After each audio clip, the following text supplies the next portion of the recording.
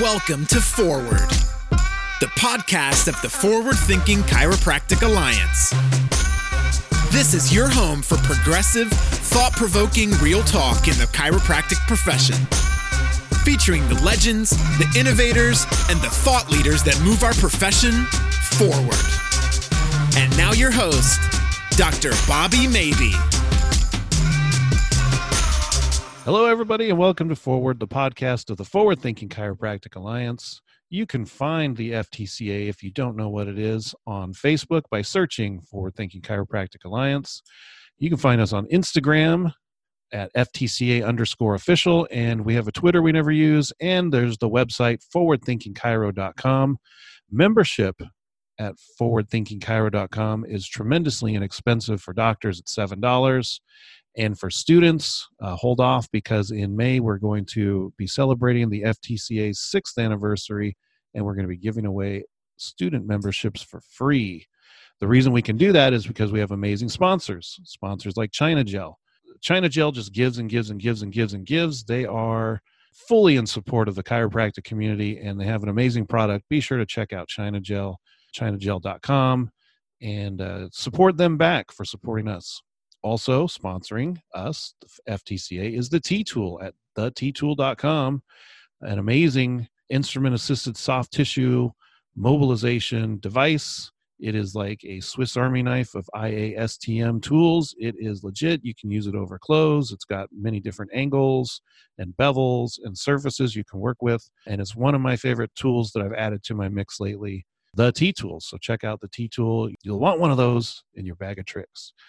And finally, our third sponsor of the podcast is Parker Seminars. Check out parkerseminars.com. They've got a bunch of great events coming up in end of July, early August, October, and then Parker Seminars, the granddaddy of them all, Parker Seminars Las Vegas 2021 is February 18th through the 20th. I can't say enough about how well Parker Seminars has stepped up their game to provide some really, really top content. Speaking of which, our guest today was just a presenter at Parker Seminars Las Vegas 2020, and he did like a whole day at Parker. So our guest today is a coach, a physical therapist, an author, and a speaker.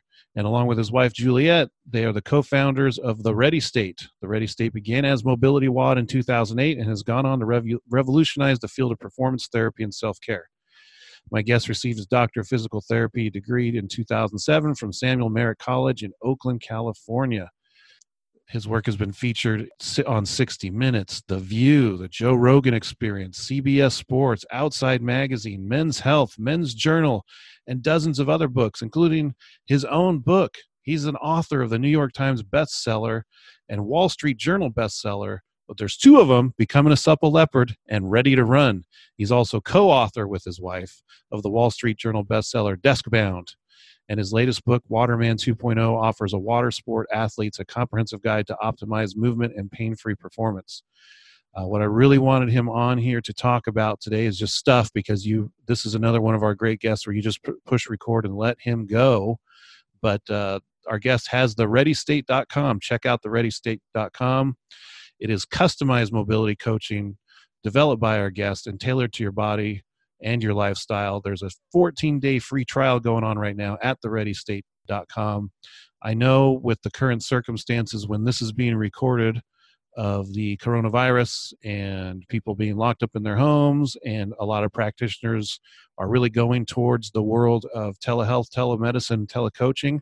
Game has to recognize game, and there's a master of this, and he's been the standard bearer of the product for so long that you cannot touch, you cannot mess with thereadystate.com, and you cannot mess with my guest, Dr. Kelly Starrett. Please enjoy this interview and get your 14-day free trial at thereadystate.com.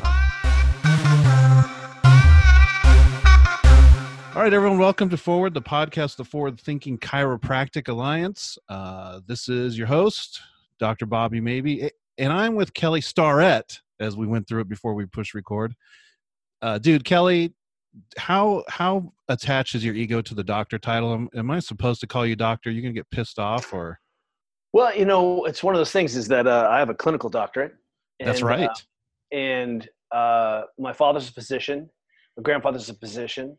My mom's a professor, and I actually have dropped sometimes when I need to be in a room full of, and get my bona fides. People will identify me that way. Yeah.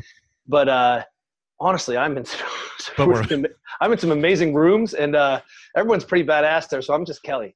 Yeah, that's right. And we're podcasting anyway, so I wanted to go macro as we first get started, because there's a whole world of stuff to talk about right now. Where's your headspace? I wanted this to be like an evergreen podcast that could last through eternity, and maybe it will in some sort of time capsule. But we got to talk about this novel COVID-19 virus thing and how it's also turned into a mind virus with people's behaviors, and a business virus because we have to navigate business waters and keep the doors open and all that stuff too. Where's your headspace on all this? Well, first of all, don't think we did a good job of honoring and respecting COVID-18. No, in seriousness, I think what's really interesting, if I had to take this 30,000 foot view, I'd say, okay, what opportunities are here, right? So this is the first thing that I'm wrapping my head around, which is maybe we can get people to walk more. Maybe we can control sleep for a minute. Maybe we can hit the brake on consumerism and commercialism, right? And maybe we can sort of reconnect, just slow things down for a second. I think nap. Yeah. Yeah, whatever it takes. And so I'll just say that, right? Like, it's pretty amazing to see on the internet the sort of bounty of things you can do at home, which is something that, you and I have been preaching for as long as we've been doing this, is like, hey, look, loci of control is on to the person. And the more we can do outside the clinic, outside the office is the goal. You need to be independent. I mean, that has always been the goal. And what we're starting to see is, well, let's find out if we are. Let's see where the rubber hits the road here. But the implications on small business, and who is it? Moshe Feldenkrais said that, like, he thought health was I just saw this today on Z Health. But I was familiar with Moshe Feldenkrais because being a PT, and then also because I had a girlfriend in college. She was a Rolfer, and so I had a Rolf, and Moshe were friends. And one of the things he says is the degree of your sort of fitness, your wellness, is the biggest, to the degree of which you can take a shock to your health and still be unperturbed, right? That's really your robustness. Right.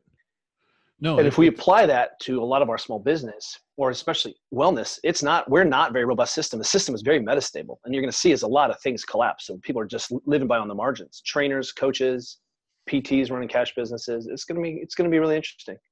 I've read a really interesting article, and I don't remember where I read it because I was thumbing through my phone at lunchtime, and I don't remember who the author was, but she's a fantastic author, and she had like 8 or 9 observations about this virus. And you nailed the two that I thought were the most poignant that she had named out. And one of them was, this is an excellent opportunity for us as Americans to just take a little step back and realize what is important and what isn't in our lives.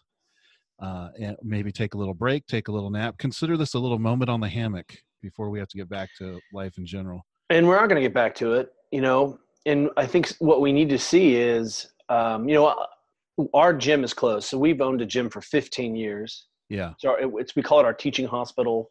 It's our test kitchen. It's where we really put the rubber to the road. It's our practice. We have physios there. It's the beat laboratory. That's right. It's exactly right. And it's a skunk works. And one of the things that's happened is we've been forced to close, and I'm sure that's appropriate. It really is. But zero rent relief. My wife is the CEO, and she runs a really great ship, and we have a huge, I would say, is a decent, nest egg that we saved on that business. We have 2 corporations, but the other business, so that we can weather something like this. We just felt like some black swan event was coming, and we didn't ever want to be on the margins. And I think Juliet and I grew up as children of single working mothers, where resources were sometimes scarce, and we were stressed. We feel stressed about money all the time. And so we live in sort of scarcity mindset. And then, combine that with the fact that we were dirtbag river kids forever, living off a truck and not making very much money. So we really were conservative, and we can pay our coaches for 3 weeks. We didn't have to lay anyone off. No one's furloughed. And theoretically, this thing over in weeks, well, we're going to see what happens when we have big overhead to meet, we have, a gigantic payroll. We're that business is a small business of like, but our payroll is immense, at like $1.7, $1.8 million a year. And, these are a lot of people who have these downstream needs and demands. And I think when we start to think differently about that, we're going to have to apply these lessons to all aspects of society. How do we take care of our community? And that means your neighbors, your family, like the people who live around you. How do we share resources? We're going to have microgrids, and and to be frank, this is just the preamble to the big show. Right. I think when we start to confront climate change and sort of the other, if you wait till all the viruses and bacteria comes out of the thermofrost when it fills.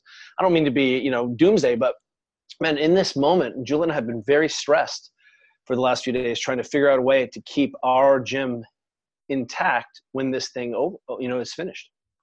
I want to push a pause button on that right now. There are a lot of people listening to this that have small gyms or they have clinic gym hybrids. Yeah, that's right. And they're losing their stuff right now. And to hear that from somebody who's a big player in this game, that they're going through the same exact thing, I think that should be, I don't know if it's comforting for them, but it's got to let them know that they're not alone in this situation. And you need a community, and you need this microgrid mentality, this small town mentality, live where you work where you live. Everybody is a community with each other. That mentality has got to come out of this scenario where we understand that that's what it means to be a human. I really appreciate that. It's interesting to my family, we get along pretty well. And I'm talking about my two daughters and my wife and I. And, we love to travel together. And it's actually just been, us hunkering down feels like, an international trip for us. Has been great.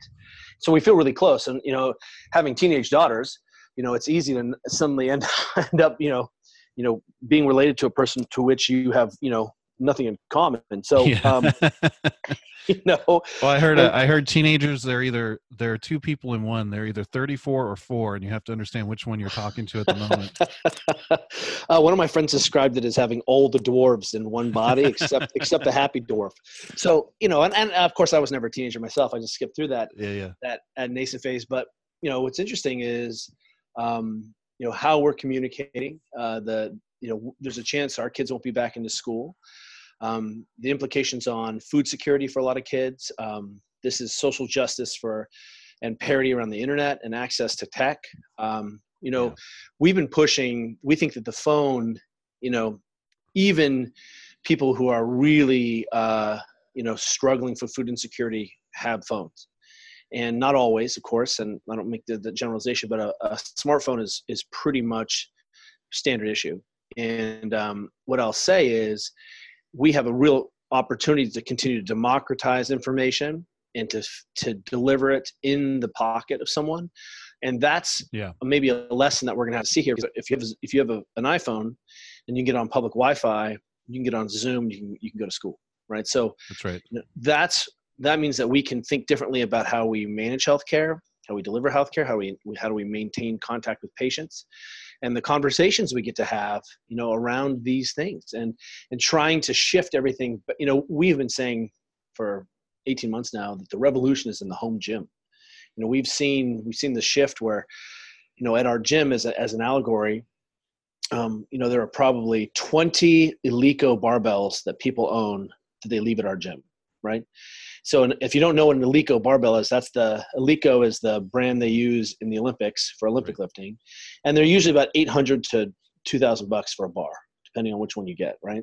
So imagine you are a person who, our Eleiko bars apparently aren't good enough for you and our Olympic lifting, but you want your own because it's your identity. And so what we've seen is that there's, for a big chunk of the population to whom some of our people are listening, can relate, is that people pay out of pocket, they're responsible for their own health, and they become the nodes for the entire community around them, around having these conversations of diet and exercise, nutrition.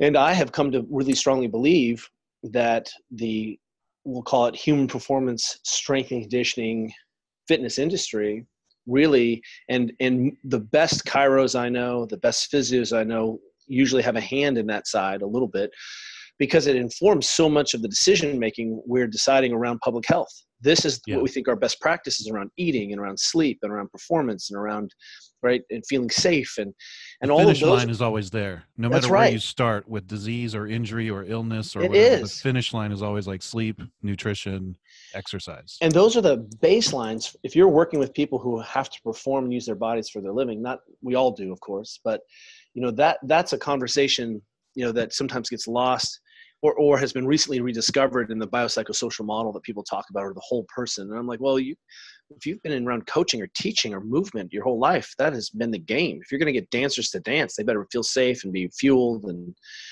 just at all. So I think that there's we're going to stress test the system right now, and it is a stress test, and we're going to see how well we do. That was another aspect of the author I cannot remember, whose article I cannot recall. Another point she made was, there are a lot of things we do right now that all of a sudden governments and businesses and facilities are all of a sudden releasing the constraints of those things, like the financial burden or a tax burden or a way that a community polices their own or throws people in jail. They're like, we're not going to do that anymore because of the virus. And it bleeds on to the next question of, well, why did we do it in the first place? Like Craig Liebenson is really big right now on utilizing this term, the tyranny of a visit, the tyranny of the visit. Like if we don't need to have the tyranny of a medical visit, why are we doing it in the first place? Why can't we do it digitally or telemedicine or from a distance? Yeah, I agree with that. And, it's interesting. My own background as a student, I did one of my long 6-month affiliations at a big, busy Kaiser in San Francisco, big Kaiser hospital. And I had, the schedules were so impacted. Sometimes it would take, people, 5 or 6, weeks to get in, which is incredible. Sure. And so you had a short time, and then the follow-up would be 10 days. And so you get maybe 45 minutes of eval because I was a student and I was sucky. And then I get 30 minutes as a follow-up. That means I had an hour and 15 minutes over the course of, X amount of time to actually make some real change. And so what I really had come to value was this intercession change was so valuable because it was the only way I could actually get someone to change a behavior or so I thought differently about the things I talked about, what I prescribed, the behavior changes, and then even the communication. And, that really put me on a course, I think, because we come out of that. And then when we started the original Mobility WOD, the original Mobility Project in 2010, I started making a video a day. YouTube was just barely a thing. The iPhone didn't have a video camera yet. And so even in physio school, while the technology was nascent and developing and emergent, you still didn't have people, taking, snapshots of their MRIs and texting you. That just didn't happen yet. And, and so the amount of kind of the way we approached what was possible in terms of shifting control and shifting what we viewed in our scope as non-skilled care. It's skilled in terms of like, you're the plumber and you show up and, where to turn the one wrench, one screw, one quarter, make the whole system work. And I didn't know that. I mean, that's still valuable. But at some point, it would be great. And YouTube has taught us that there's a lot of things that we can figure out. And what I like about that is this gives a person to reimagine the experience of working with a healthcare professional. Look, there's no substitution for putting your hands on someone and having a conversation with someone. Yeah. That is human magic power. And I'm not saying that, but what I am saying is, there's a lot of things that someone can do on their own. And we, I think as an industry, and I'll just speak on that behalf of physios, have been getting away with a lot of low-level care for a long time and things that were in the domain of someone else, or at least the person that didn't need a physio for that. Yeah, it's a sports terminology. It's like a bunch of cornerbacks on one team, and you still need the other positions to get this ball either in or out of the end zone. That's right. And chiropractors are just as guilty of that. I mean, I think if you look at most of the evidence nowadays, like if you look at things that have been published in the Lancet Low Back series and things like that, we know what we're supposed to do as clinicians when it comes to the evidence. We know what we're supposed to do, but actually doing it, actually implementing those things is just not there. It doesn't exist like it should. Well, and changing behavior. Yeah. Ultimately, this is all about changing behavior. Yeah. right? Movement behavior, posture behavior, lifestyle behavior, stress Billing behavior. behavior. It's a behavior. Yeah. And it's changing behavior is really difficult, and no one does until they're forced to. And we called these moments of transition where someone, I work in a lot of high performance sport. Choose a sport, choose an Olympic discipline. I mean, we are really fortunate in that I get to go behind the scenes and see a lot of dirty laundry. I was just at the NFL Combine working with every strength coach in the NFL not too long ago, right before this all happened. The next was at Microsoft talking to them about public health. So I see a lot of this. We're going to have to think and decoding it. I lost you for a second, but let me, I'll just stay on the line. There we go. Yeah, you're back. I'm here. I'm back. Sorry about that. No, it's aliens. The internet is going to break because we're all on Zoom right now. That's right. Everybody by the hour. Let's go. Let's pick it up at, so you're doing something at Microsoft. Do you have an event, or you're tasked to perform some sort of what event? I think, one of the things that we're fortunate is seeing all these, different kind of components and pieces of the puzzle. Yeah. And what, to your point, is we're trying to change behavior. One of the things that we see is that these inflection moments of changing behavior are something's not working because I'm injured or I'm in pain, right? And those aren't the same thing, of course, or I'm losing.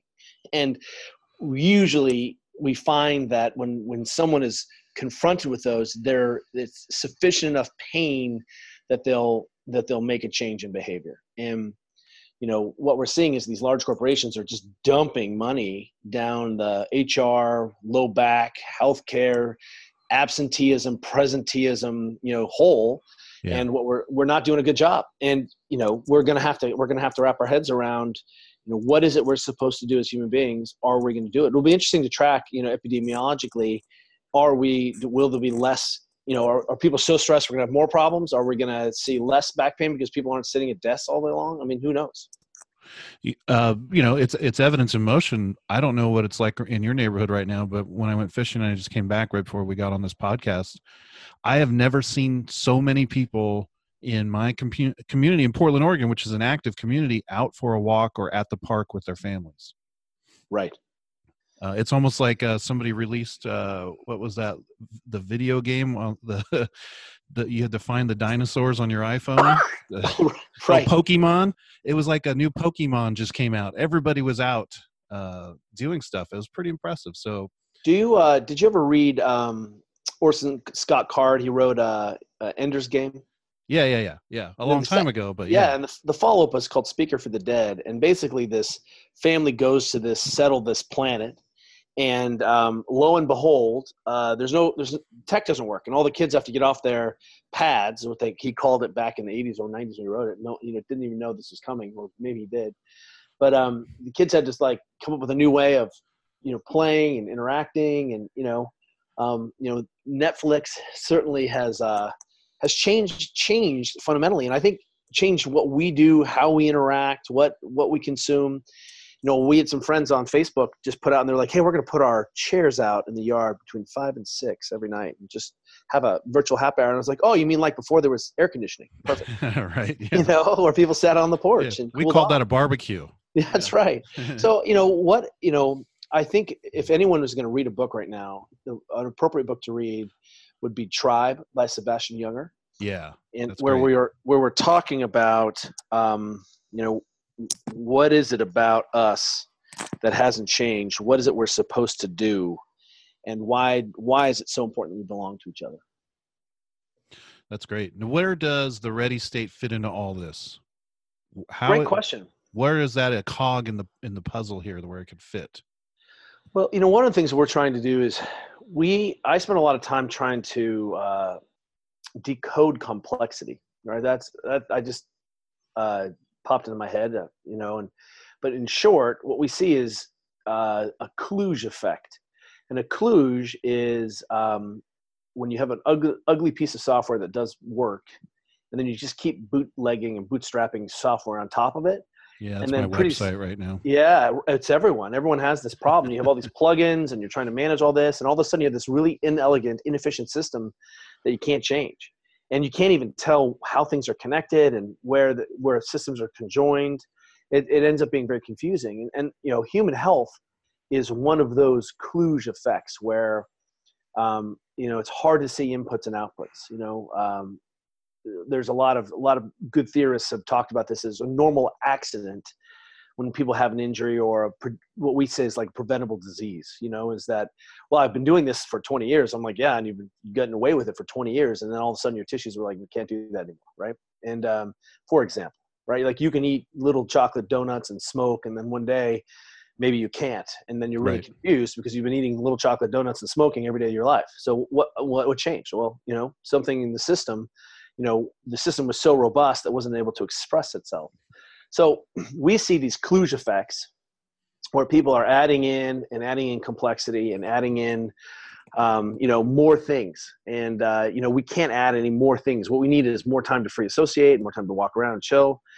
So if you go to the gym and try to do all of the pre-activation, warm-up, skill, prehab, strength training, cardiometabolic conditioning, down regulation, like, dude, there's not enough time in 60 minutes. The tyranny of the hour, right? Yeah. We'll call it. Thanks, Craig. And what we're trying to do is one, is simplify this system, and two, talk about, for us, what ends up being, we see as a looming problem, which is sort of people's inability to move through the environment or to manage pain-related symptoms or their own feelings about how their body is stiff, painful, whatever words they want to use. So what we're trying to do with the Ready State is say, look, in this sort of environmental configuration load, what can we control?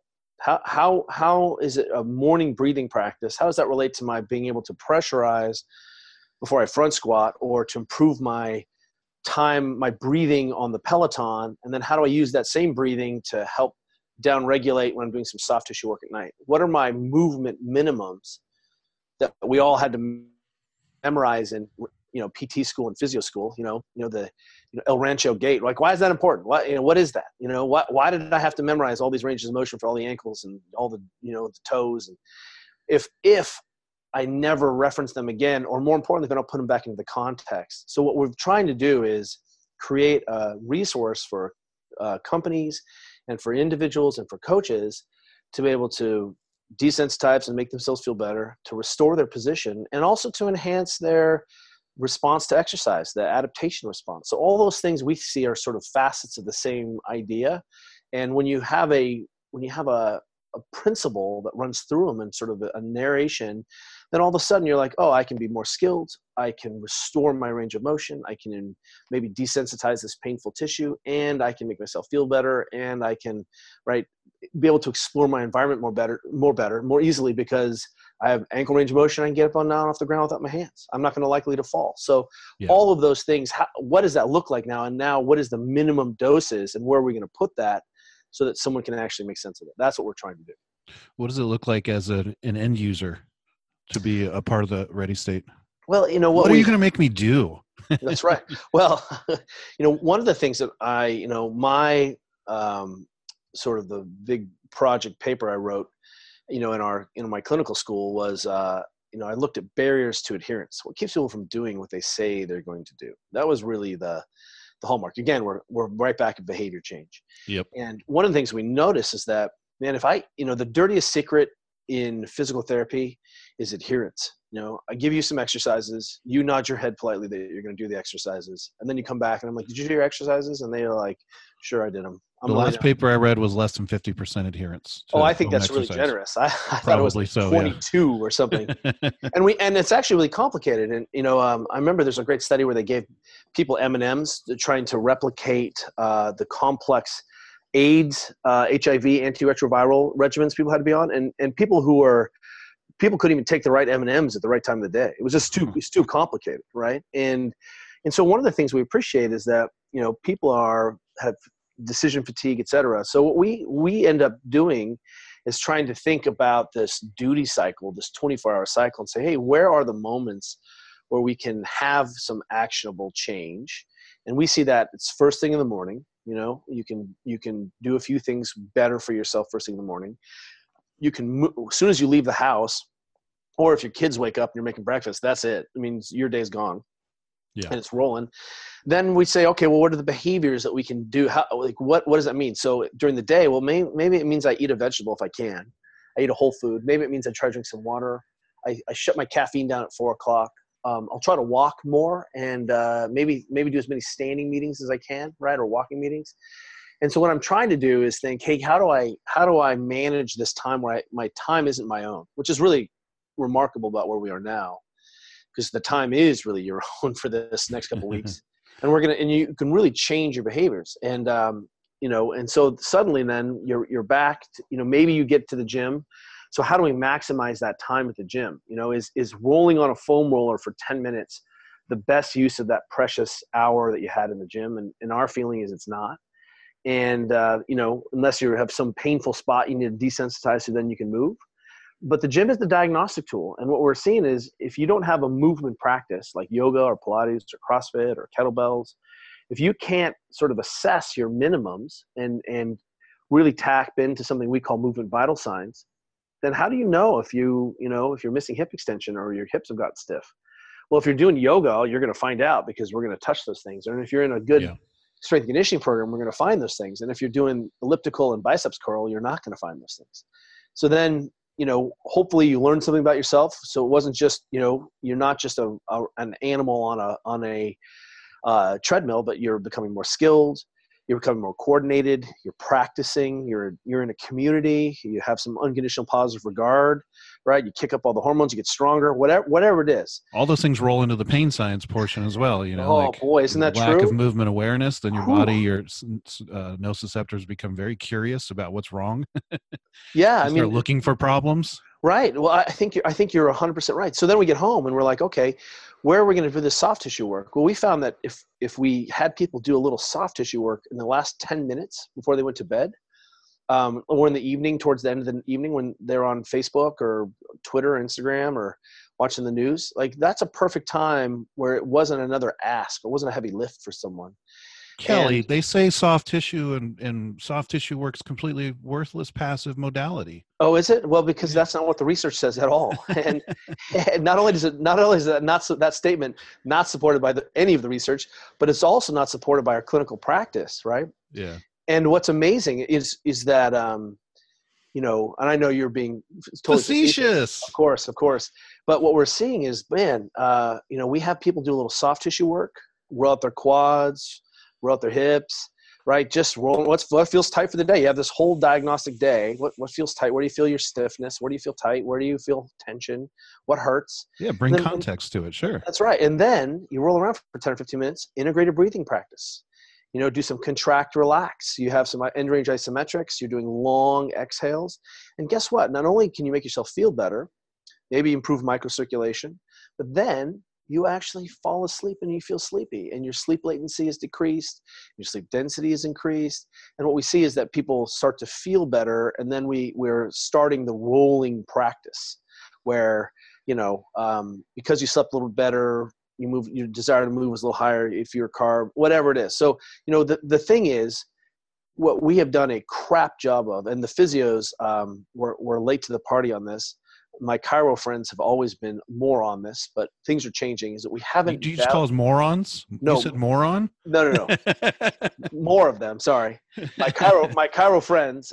We've been all about this game. We've been all about this life. That's right. And what we've seen is, going back into our movement traditions. It's like we invented movement science in the last 15 or 20 years.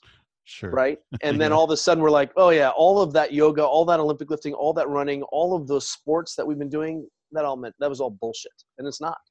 Yeah. And Feldenkrais is over there sort of like waving, hey, everybody, I've been around. I've been rolling on the ground, trying to bring some input and awareness back to your body. What it's one of our friends calls shoes like foot coffins. He's like, imagine just putting mitts on your hands and then just trying to go through your life with these wool mitts on your hands. Little pillows on your feet. Yeah. We were in Thailand over winter in the new year. And my wife and I got a Thai massage every day for like 14 days. And it was a lot of input. And some days I was definitely trashed from these like little 60-year-old grandmas just tearing me apart. But I realized how soft we all are, how our bodies are really just so twitchy and sensitive. And all you have to do is have like literally a 65-year-old Thai grandma standing, putting your hip into internal rotation and then sort of standing on your IT band. And not your IT band, the interface of your quadriceps you're that interface, that septum, that outer right? 3/4 there. Yes. And then me tapping out and she's saying, sorry, I'm going to go again because it's still gross, in her Thai way. And then, 3 or 4 days later, realizing that she's walking up and down, no problem. And I'm like, wow. And I'm running better and my squatting is easier and I feel better and I slip better. And, we have so removed the care and feeding of the human being, out of the exercise tradition, out of the care for ourselves tradition. Like if something's hurting, your friend should be like, give me your forearm. Let me work on it for you for a second. Like, I don't need a degree to have like rub on my friend's body. We're just not that fragile. And we've just, I go to schools, I was supposed to go to a high school and like next week and I'm talking to school for 4 or 5 years now. And I talked to every freshman, sophomore there. And when I ask the kids, how many of you are pain-free? And you think all the hands would go up because they're kids. They're all freshmen, sophomores, but literally like 3 hands go up. And I'm like, well, what hurts on you? And you can see the teachers, like their eyes just kind of bug out. Like, what? And I'm like, people are like, oh, my low back hurts all the time, or my feet hurt, or my knee hurts. And I'm like, who knows what Seaver's disease is? Just as Alexander Slaughter's is. Like, who knows? And like all the hands go up. And really, it's just remarkable that we have basically said, oh, yeah, you're a human being. You're going to be in pain all the time. Get used to it, kid. And, and by the way, we're not going to give you tools, even though we have great tools that you can manage to make yourself feel better. But, we have removed those things or medicalized them. And that's a shame. If you start empowering these kids to move freely and think for themselves and question authority, they're not going to work in these factories, my friend. Are you trying to mess up our economy? But you have 5 kids, but have you read Weapons of Mass Instruction? No, I have not. I haven't read that one yet. It's so good. That and Raising Cain. And really what's really interesting is when you begin to just, when I left, I came out of PT school. I worked at a very fancy orthopedic clinic here in the city. And I was conscious about going there because there were really good providers there who were really experts and were doing long-term course teaching and just badasses. Oh, great. But also, I hadn't seen all the surgeries. I hadn't rehabbed 50 ACLs yet. I didn't know what a meniscus transplant looked like. There was just a ton of things I hadn't seen. I was like, I need to go see these things. And then I split and I was like, okay, I got it. I'm going to open my own clinic. And everyone thought I was crazy, And I was like, well, I made $80,000 a year as my first year out for this person. And I brought him in $500,000. I was the number one, referring PT there. And I had a network and a coaching network. So I wasn't alone. And, when I went out, but, no one had done that in my PT school. No, it wasn't a possibility yet to think differently about the way we could have care.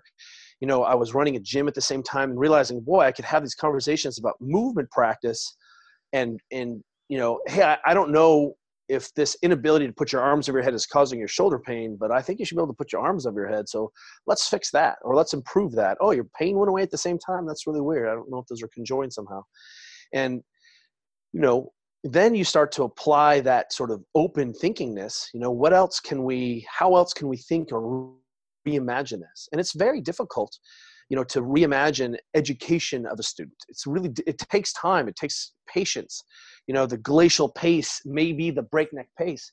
But when we started thinking differently about who was responsible, when it was going to be done, how we thought about the language used and the tools we used, what we saw was, maybe we had a different way of applying our critical thinking to the sets of problems. How about this thought? Are we supposed to live out our full movement potential, our full movement capacity?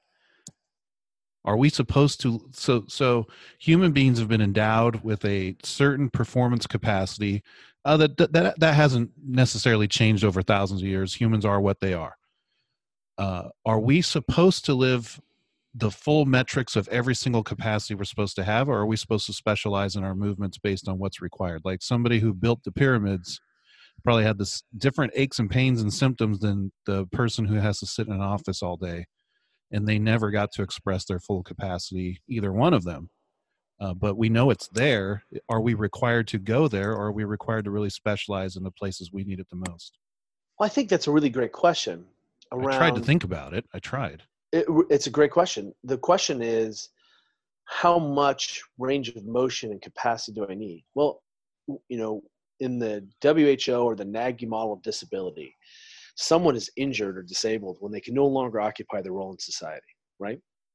So there we go. That's a good metric. Sure. I think that's, and if we go back to Georges Hébert, who was the originator thinker of MoveNat, before it became, our modern movement, MoveNat, right. It was Movement Natural. Yeah. He said your idea of your fitness was to be useful. Again, giving it context. There's a well-known physician right now who's talking about having the 100-year-old games, like what were the Olympic games you would do for yourself, centenarian games. Peter Attia, if you were going to be 100, what would you do? And he listed off a really whole bunch of traits, but none of them were like my friend's ass snowboarding. It's not pole vaulting. Like outrun, or there was no context. It was all like sort of, the kinds of things you would test in a lab. And I was like, who gives a shit? Like who cares about that? Like really is like the goal is to be able to fully enjoy your life and hopefully do it in a way that is robust, that allows you to have, make mistakes and not be penalized for that. And I think what's interesting right now is I'm 40, I'm going to turn 47 this year.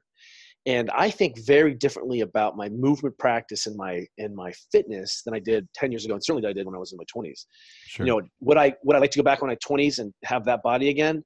Well, I would like to be able to treat my body the way I did and bounce back as fast as I did, for sure. But my wife and I really are playing that. We're planning on being 100 years old.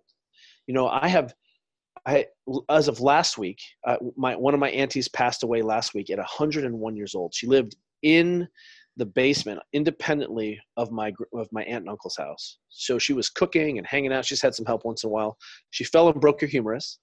Didn't have any pain, went to the hospital, and then just went to sleep. Just the healing of that humerus was enough to just tip her over the edge at 101. No pain, no respiration, lived independently, just went to sleep.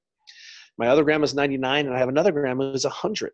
And so there's indications are that we're easily, I have this proof in my own life that we are going to be that old. And if you've read Yuval Harari and Sapiens, and you appreciate sort of the amortal nature of the bent of where we're going, we are all going to live much longer than we used to, just based on science. And I'm not talking about the current trends towards diabetes and obesity. I'm just saying that physically we have it in us to make it 100.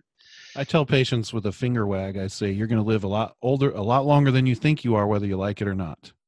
I think this is true. I think you want to die well as late as possible. And, that curve where you just fall off the edge. So what is it that you need to do now? Because the question you asked is really this interesting existential question. Let me put it in the context of my own work. So I work with Olympic track and field, and one of my Olympic track and field coaches, who's probably the most decorated, track coach I know. He has probably 30 to 50 Olympic track medals with his athletes. He was the coach to Andre Lagras in the last Olympics. He's the guy who got second to Usain Bolt. And, he's like, hey, man, we don't need all this dorsiflexion. Everyone's obsessed about dorsiflexion, but we just need enough dorsiflexion. We need zero. We need no dorsiflexion so that the foot can be sprint so that we can sprint. We're Olympic sprinters. And I was like, and there's your point, right? How much dorsiflexion do you need to occupy your role in society as an Olympic sprinter? And I said, okay, I agree. You only need that much. But I said, does he walk downstairs? Does he ever need more than that? And he's like, well, I guess he does. And I was like, okay, does he squat or do any strength training? He's like, yeah. And I was like, okay, so he needs a little bit more. So he needs enough that he can do his sport and train and occupy his activities of daily living. But more importantly, I said, well, how do you know if he doesn't have enough?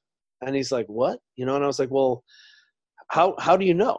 And what we saw was if he doesn't have enough motion, this coach could identify the signatures of compensation for an Olympic sprinter, which is when he doesn't have enough dorsiflexion, his foot would turn out, and then it would affect his next strike, right? His foot would spin.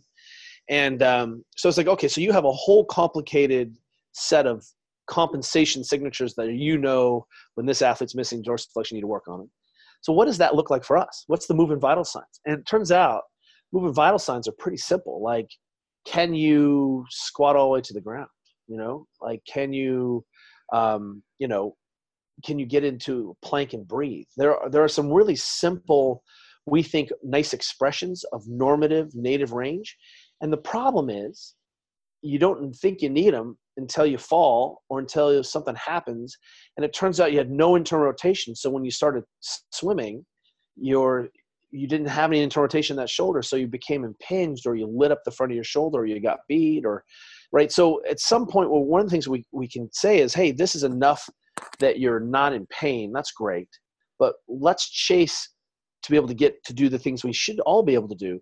And as you become older, we know, for example, that your ability to get up off the ground without using your hands is an excellent predictor of mortality, right? And it tends to look at balance and range of motion in your hips. And what's the number one reason to end up in nursing homes? Falls.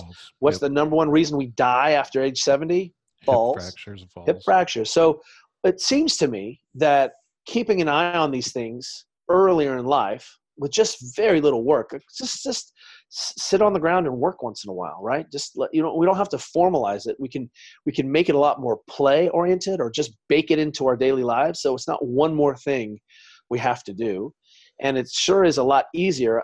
My current obsession is this thing called the slack block.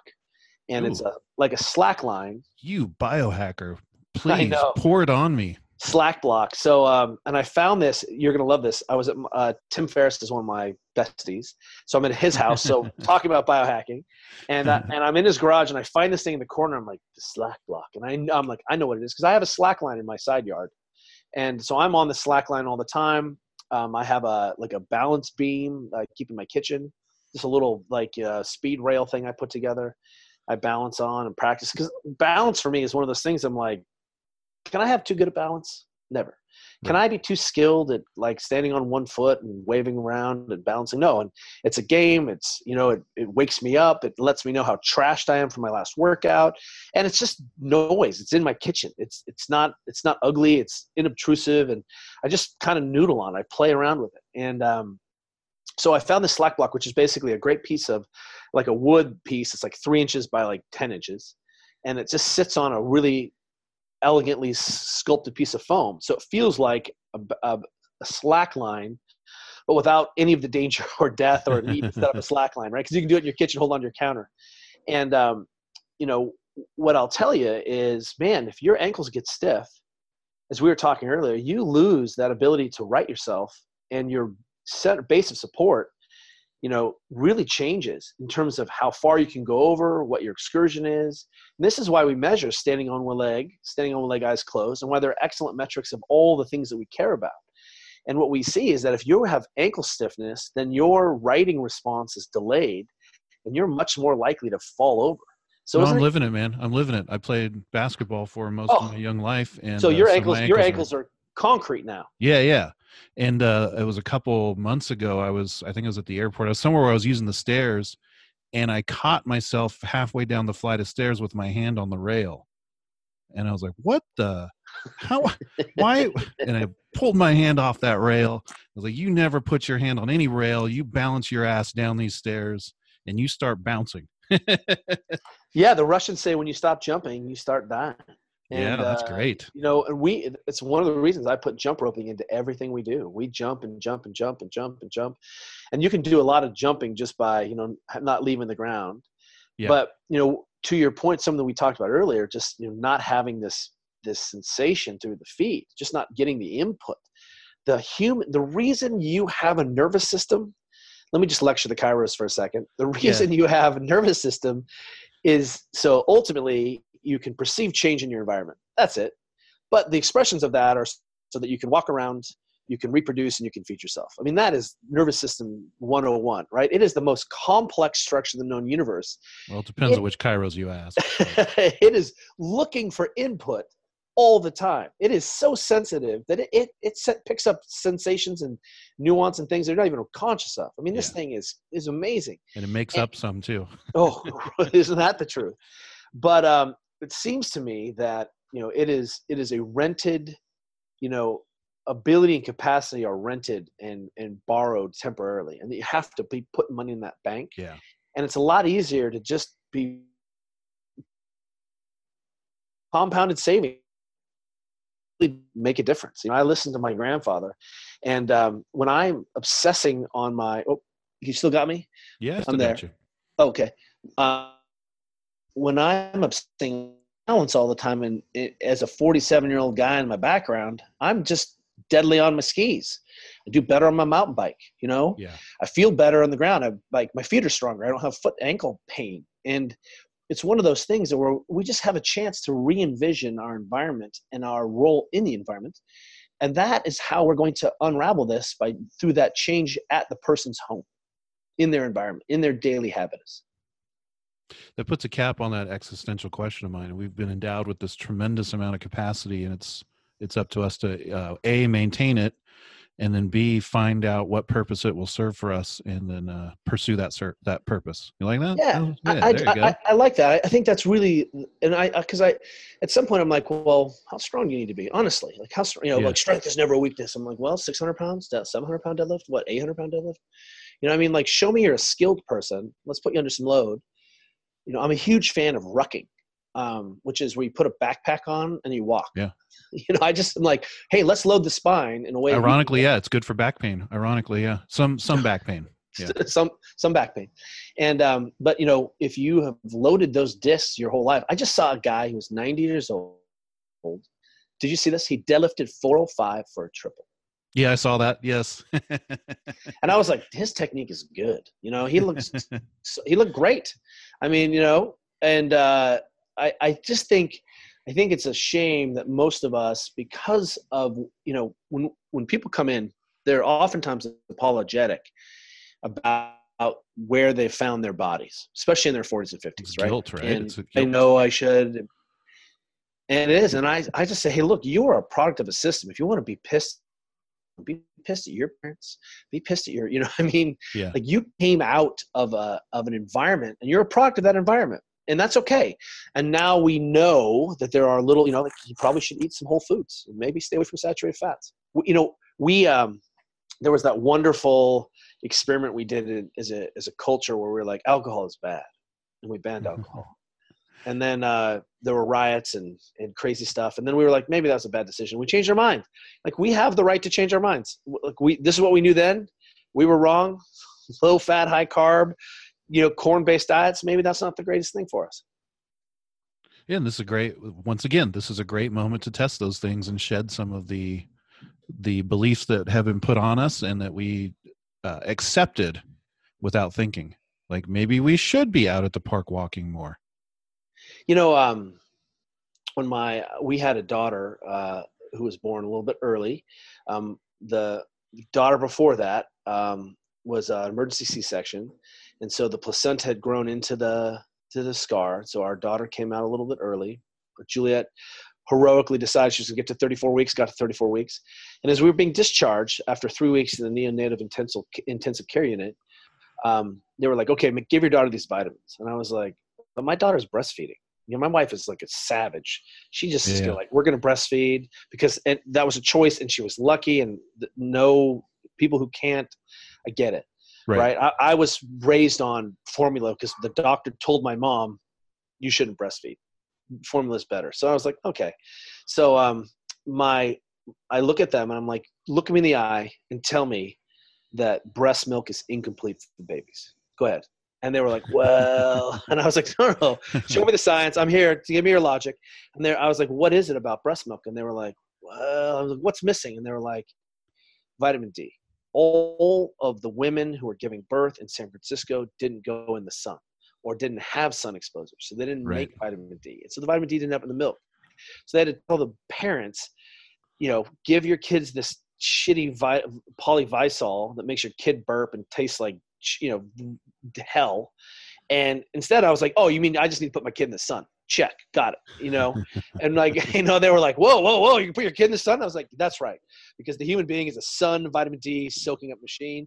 And when we come back to those base principles, I'm sure there's a technological solution to this, but I think the body is anti-fragile. I think its resting state is like pain-free and thriving. And it's, you can eat a chocolate donut once in a while and, but you can't drink every night. You can't not sleep. You can't be a stress case. You can't not feel safe. Yeah. That's not war, my friend. These bodies are made for war, and they're made for surviving epidemics. They're made for battle. That's right. And a chocolate donut every day and a Coke every single day is not war. I like that. That's like a sugar-based concentration camp. Someone was telling me they're using, Spanish flu. And I was like, well, look at how stressed everyone is after World War I, and malnourished. Like, we weren't really our best selves there, were we? And so we should be able to avail ourselves. And what's really interesting, I think, is redefining then what is the role of the practitioner in this? What role do we have? Do we just keep waiting for people to break themselves and then we show up? And we're like, okay, that made a lot of the physical therapists I knew really uncomfortable, and they would say, you can't go from cause to effect like you are, Kelly. And I was like, well, I stand on the effect side and I stand on the cause side, and I see relationships and patterns between the two.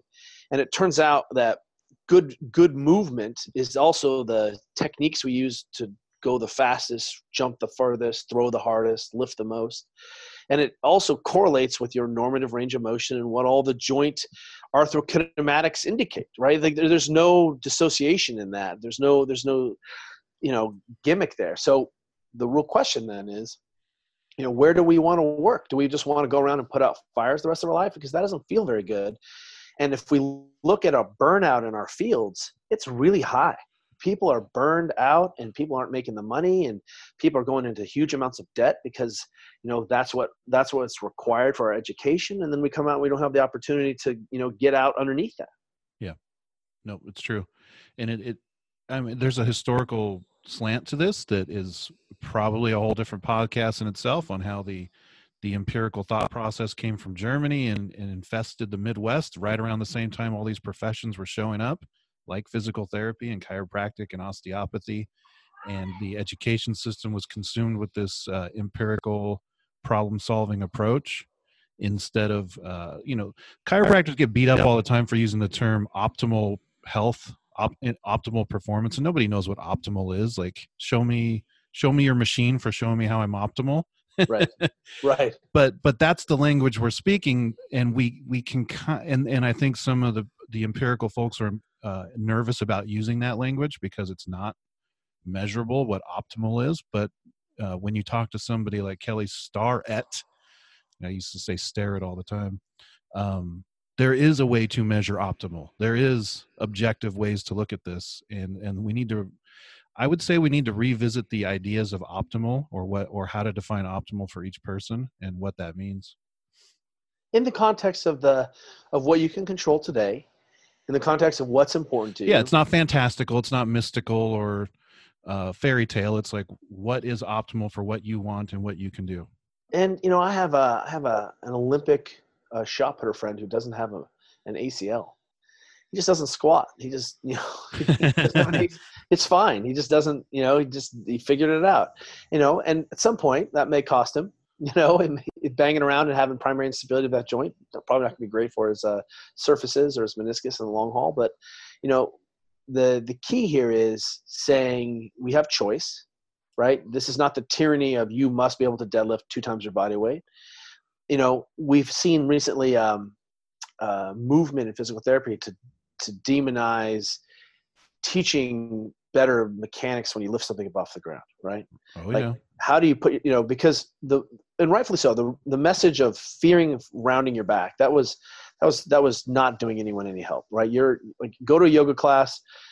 By the time you've rounded and flexed your spine 2,000 times in that class, you'll be like, okay, this is something that someone valued at some point, right? I should be able to do this.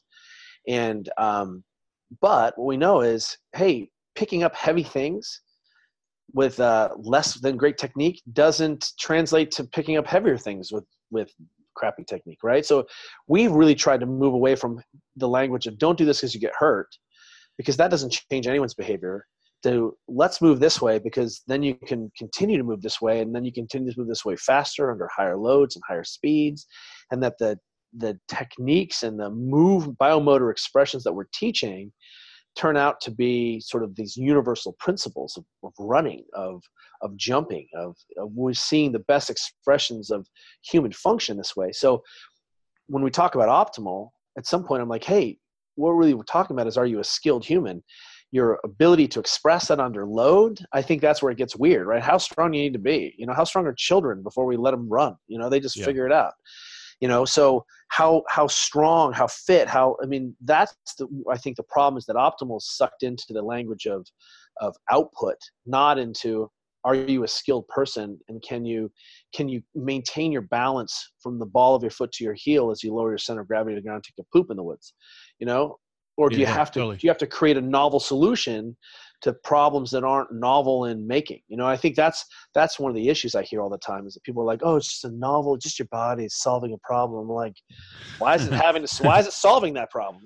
Because it's okay that I don't have any hip flexion. That's okay. That's not connected to my back pain at all, that I have zero rotation in my hip and I have no flexion in my hip. Maybe those things are a system that it's easy to pick up that deficiencies in that system if I watch you squat. Yeah, that's the old pain science joke where the clinician's like, your pain is just a perception of your body's awareness of danger versus safety, and the patient's like, it wasn't because I was hit by a bus. It's like, didn't you have, if I remember right, this goes way back, you have like some sort of trashed wrist or something like that, and you were lifting a different, like you were cleaning, you had a different method for cleaning? And well, it turns out I have I have been collecting issues. Collecting mice in your wrist? Yes. And, I broke my hand, broke my wrist, dislocated my right elbow, tore the TFCC in my wrist.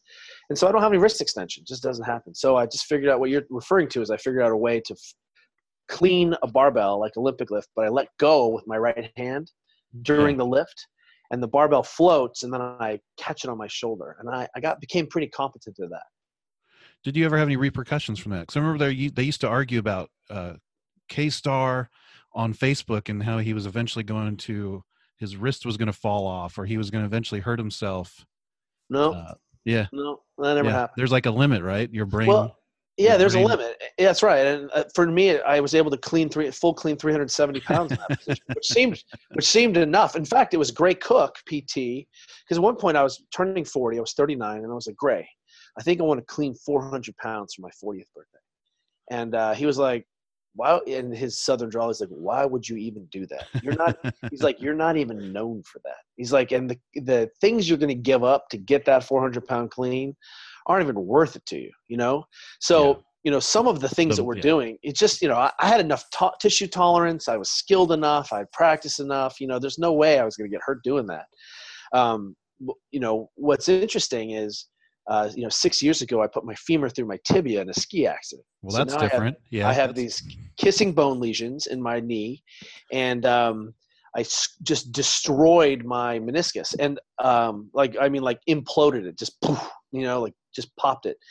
And I stood up and I was like, ooh, that hurts. I kind of feel like I sprained my knee a little bit. So I was like, babe, I better ski down. So I skied down, and I was like, I think I'm done for the day.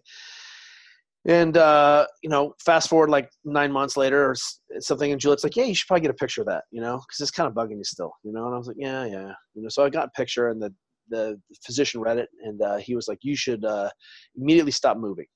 He's like, this is one of the worst knee injuries I've seen in a long time. This is the knee of a 90-year-old. Yeah. And I was like, I just PR'd on my deadlift last week, so I don't know what you're talking about. And, I think these bodies are really robust if we systematically expose them to load, to tolerance, to movement, to, we got to load.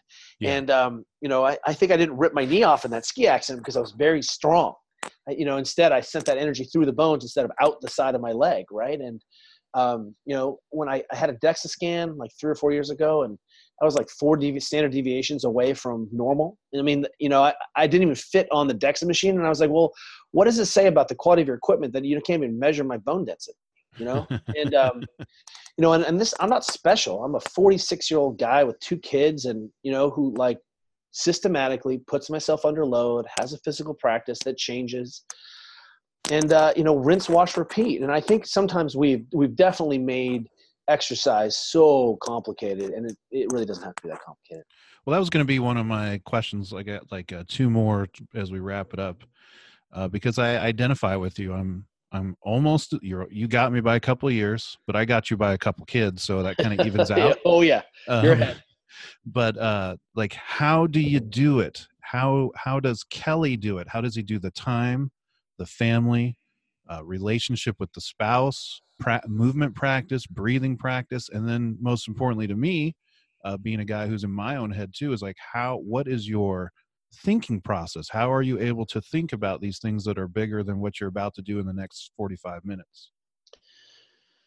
Well, one thing is that most people just ask you, how do you find the time, Kelly? That's right. I had my genetics tested, and there are some really interesting genetic markers. We haven't even talked about that as like predictor of, Achilles strain and rotator cuff strain and discopathy. But I have a large desire to train genetic component. Like my gameness and drive to move is through the roof.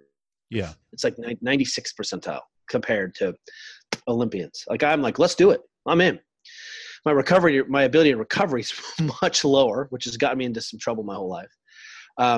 But I don't ever have a drive issue to go move my body. And I think because of that, I had, let's see, I'm a 4th generation Irish kid. That gives me 5 generations of alcoholics ahead of me. And I was terrified of being an alcoholic as a kid. And I had this genetic drive to move, which I just fed. I mean, did all the sports, played, we rode our bikes, we hiked. We just did as many dumb things as we could do all the time. We were just nonstop. And, I grew up in a small Bavarian town and we valued the best athlete amongst us was the girl who could backflip off the high board, who could ski, who could, she could do everything. There was this one girl, we just all aspired to be her, And what I'll tell you is that drive really has solved a lot of problems for me because I didn't get into alcohol and I sidestepped all the drugs. And, I fed my drive with movement.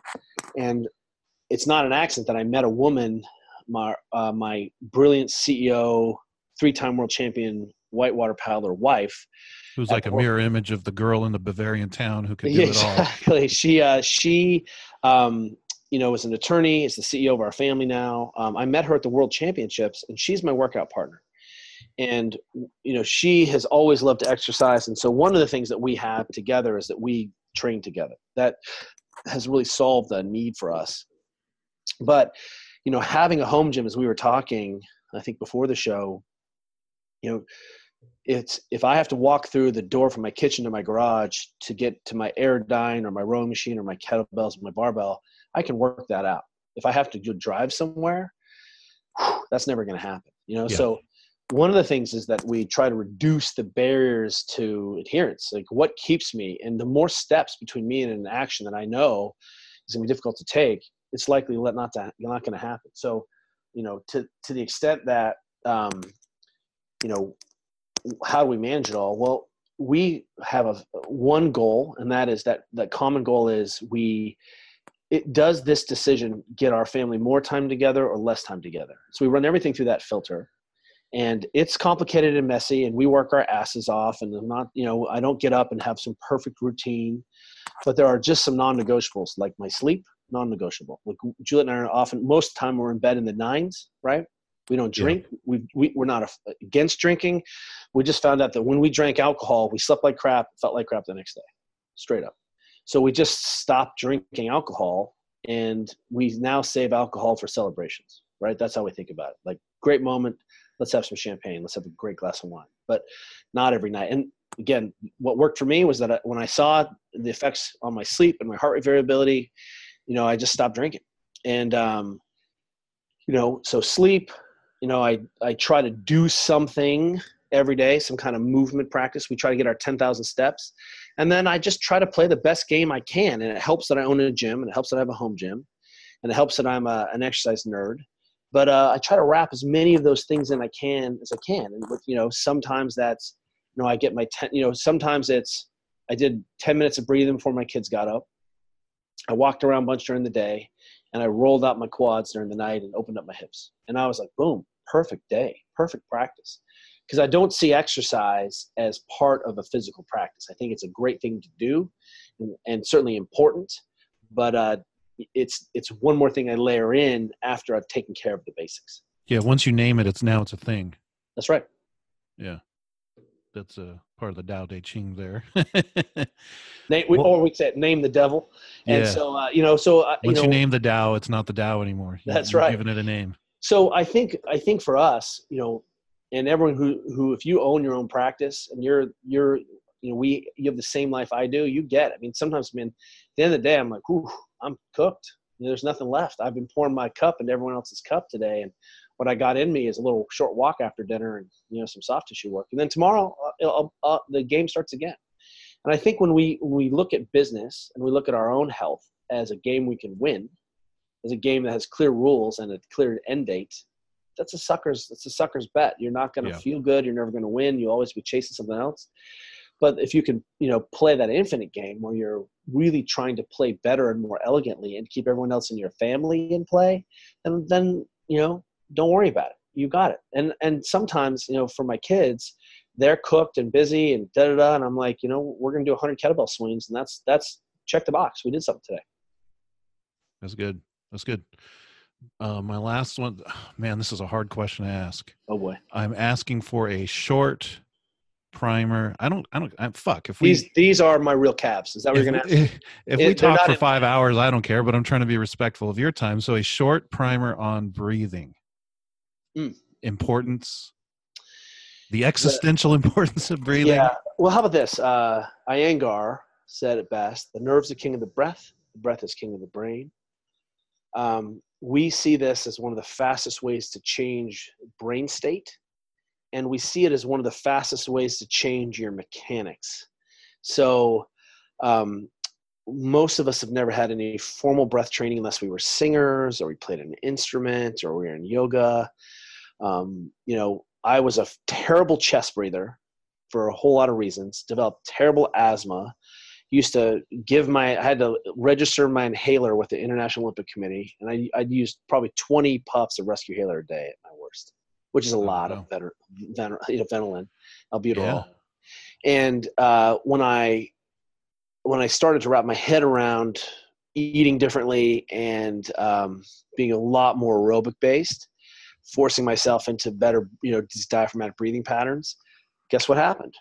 My asthma stopped being twitchy and basically just went away. I mean, I had done everything. So I was a chest breather, and I paddled in a canoe, which put me into a position where I didn't know how to breathe very effectively. So I did all this passive accessory breathing. And guess what? Guess who ended up with a brachial plexus traction injury on his right side? Right. And whose hand went numb, right? And so you have to see breathing as a component to that, that entrapment or that, whatever you're going to call it, loss of motor function, stiffness, elevated first rib.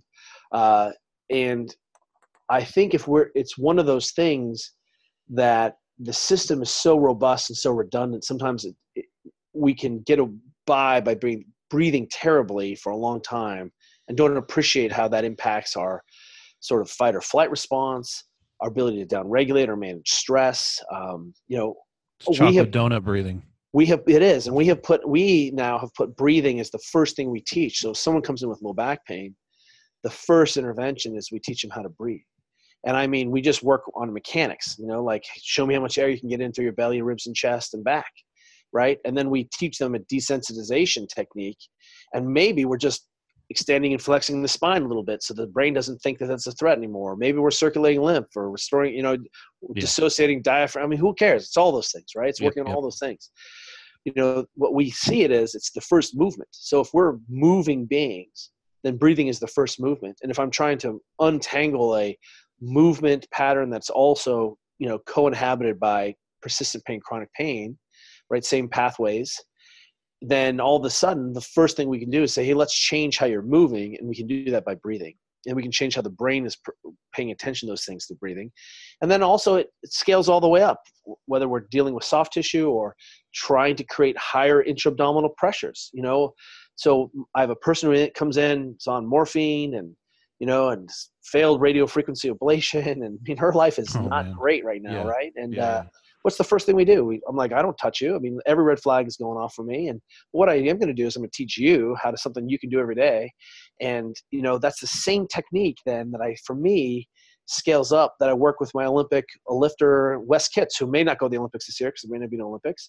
But Wes Kitts, you know, has the American record in clean and jerk and snatch. And as a super heavyweight. And what you'll see, or as a heavyweight, 109 kilo. And, you know, we started working together because a couple of years ago, he almost passed out.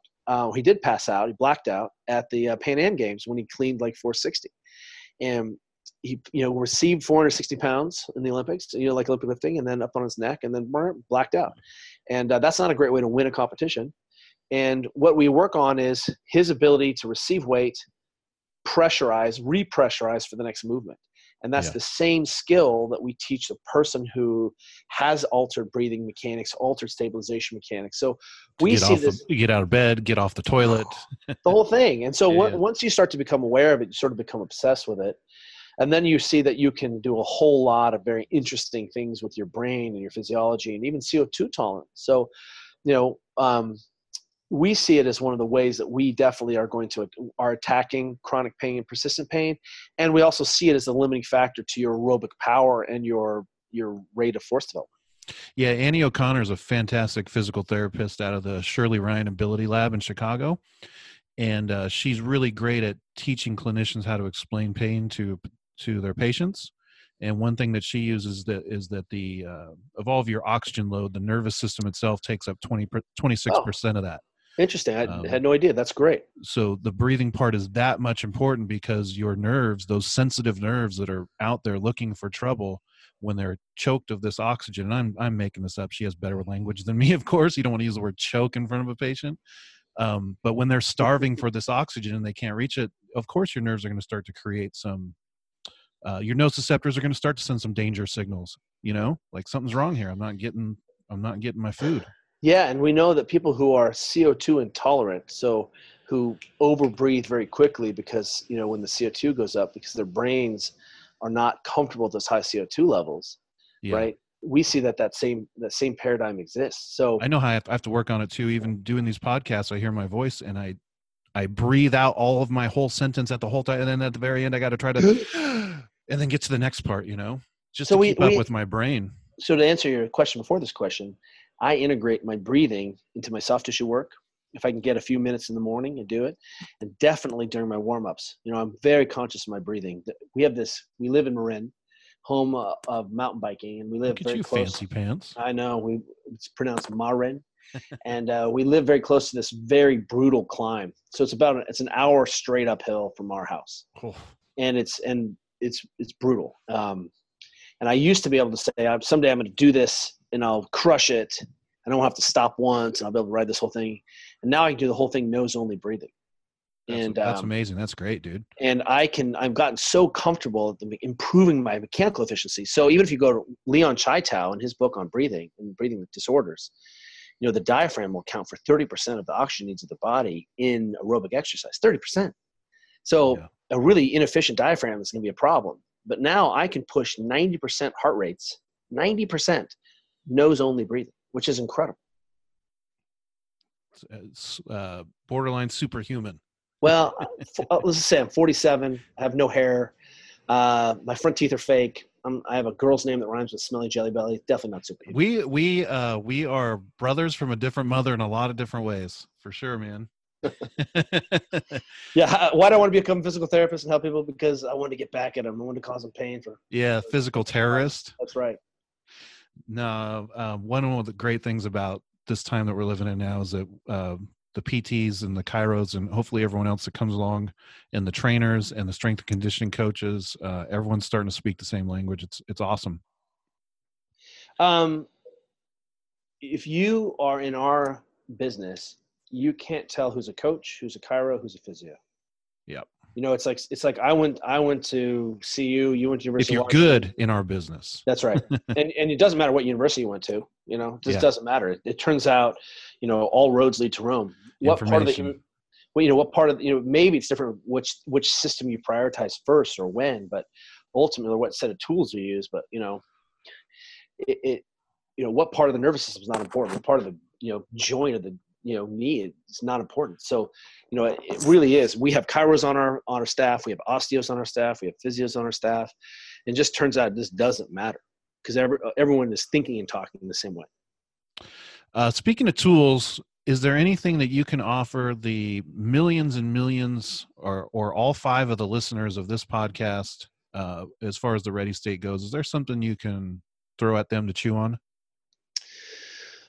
One of the things a place to go, a thing to look at. Yeah. One of the things we tried to do when we were at the Ready State is we tried to do some lifting for all of the coaches and clinicians out there because, sometimes that magic hour is just inundated with actually trying to get some work done. Yeah. And then the follow-up, like, what do I do at home? Like, well, that's another hour. Right. And, one of the things we tried to do is we give everyone a 2-week free trial on purpose so that it was kind of our gift to the world so that we could at least have patients and athletes be able to learn the basics of self-care. When do I go too deep? What's self-mobilizing? What are the principles? What does it look like? And we have a 2-week on-ramp program for self-care so that at least we could get everyone up to sort of level up. Like, let's just get a GED in this stuff, and then we can talk about college and stuff after that. But you deserve a high school education in this. Mm-hmm. So what we really tried to do is level up everyone through our on-ramp program. And then if you want to see how we teach and apply this, the Instagram or the YouTube at The Ready State really is the way we kind of think and express this. Instead of just talking theory, which everyone loves to do, I won't debate anyone on the internet anymore unless we're in the same room at the same place talking about the same things. I can't be sure we're even having the same conversation, right? Throwdown. Yeah, that's right. I'm like, what are we even talking about? So we try to be completely transparent and be the model of transparency in how we treat, how we think, our associations, our friendships, our influences, and we try to do all that through social media when we can. That's great. I saw a child, a young boy, and I was driving. I forget what I was driving, but he lives somewhere in my neighborhood, and he built this big sign with a big rainbow on it. And everyone driving by it, the sign just says, "Everything's going to be okay." And he's waving to everyone as we drive by. I'm like, that's really cute for the times, He doesn't have rent to pay, so shut the hell up, kid. But leading to that, my final sort of thing for everybody is, do you have any parting words in these strenuous times? It's so good. Well, let me just say that my daughter, as we're coming home, she's like, I'm going to have a lemonade stand. She's 11. And I was like, but instead of lemonade, it's going to be rolls of toilet paper. And she's like, how much is too much? She's like, $5. That's all right. I was like, $5 a roll, kid. I mean, like, you get it. Like, this is your moment. Just too much. She's into pricing and finding out her market. And everything. She's in. And, one of the things that I think has been consistent with how we have thought and even just my own experience, like, I want to know why. That's just show me why and I can manage it myself. And I referenced this recently, is that there's a company called 30 Seconds Out. They were military guys who retired, and they started kind of a clothing line. But they have a bumper sticker that says, "No one is coming, it's up to us." And that's not some kind of, bourgeois sentiment around anti-establishmentarianism. That is the idea that it's on us. We can do this. We actually have all the tools we need, and we have the community we need and the friends we need and the resources we need. And the big government has been clearly demonstrated that it is not the arbiter of good experience. And in this crisis, and we got this. So, what I want to remind you is that you always have the opportunity to, we've been saying it for over 10 years, every human being should be able to perform basic maintenance on themselves. Like, you have a right to make yourself feel better and to change the way you move and to be an experiment and an N of one. And we trust you. And we actually think that people are far more competent than sometimes the internet would have you believe. Damn straight. I love it. Thank you so much for being on this podcast. It's very apparent that not only are you intelligent and you're on fire with what you are trying to bring to the world, I'm completely positive that this is not your magnum opus. You've got much more in you to produce for the world. It's also hold on to your butt. Wait, well, I got some things to say. Yeah. Well, coming up. I just said, I have so many smart friends. It's like I feel like the dullard in the room. I just have these. It's the best place to be, right? It is, man. And I am just like, sometimes it takes me, I make an association. I'm like, wow, I can't believe it took me a lot long to think of that. Thinking I am just not very smart, not very bright, but I'm getting there. It sounds like that's the relationship you hold with your spouse as well. Obviously, you love her and you respect her, and she's running the show. So that's true. Props to her as well. And, hopefully we meet up again. I'm going to try to keep in contact and follow you around and annoy you as much as I possibly can because you're someone that we definitely all need to keep an eye on. Well, it's my pleasure. I was supposed to go to the Parker schools, Parker College, and I'm hoping that I end up there. And, I just think about all of these students and, all of the things that are going on. And, imagine being a senior or imagine being a grad student. And it's just, it's shocking and terrifying. Yeah. But we will. It's okay. It's all going to be okay. We have two choices, right? Yeah. It's going to be okay or it's going to be okay. All right. Thank you very much. Thank you.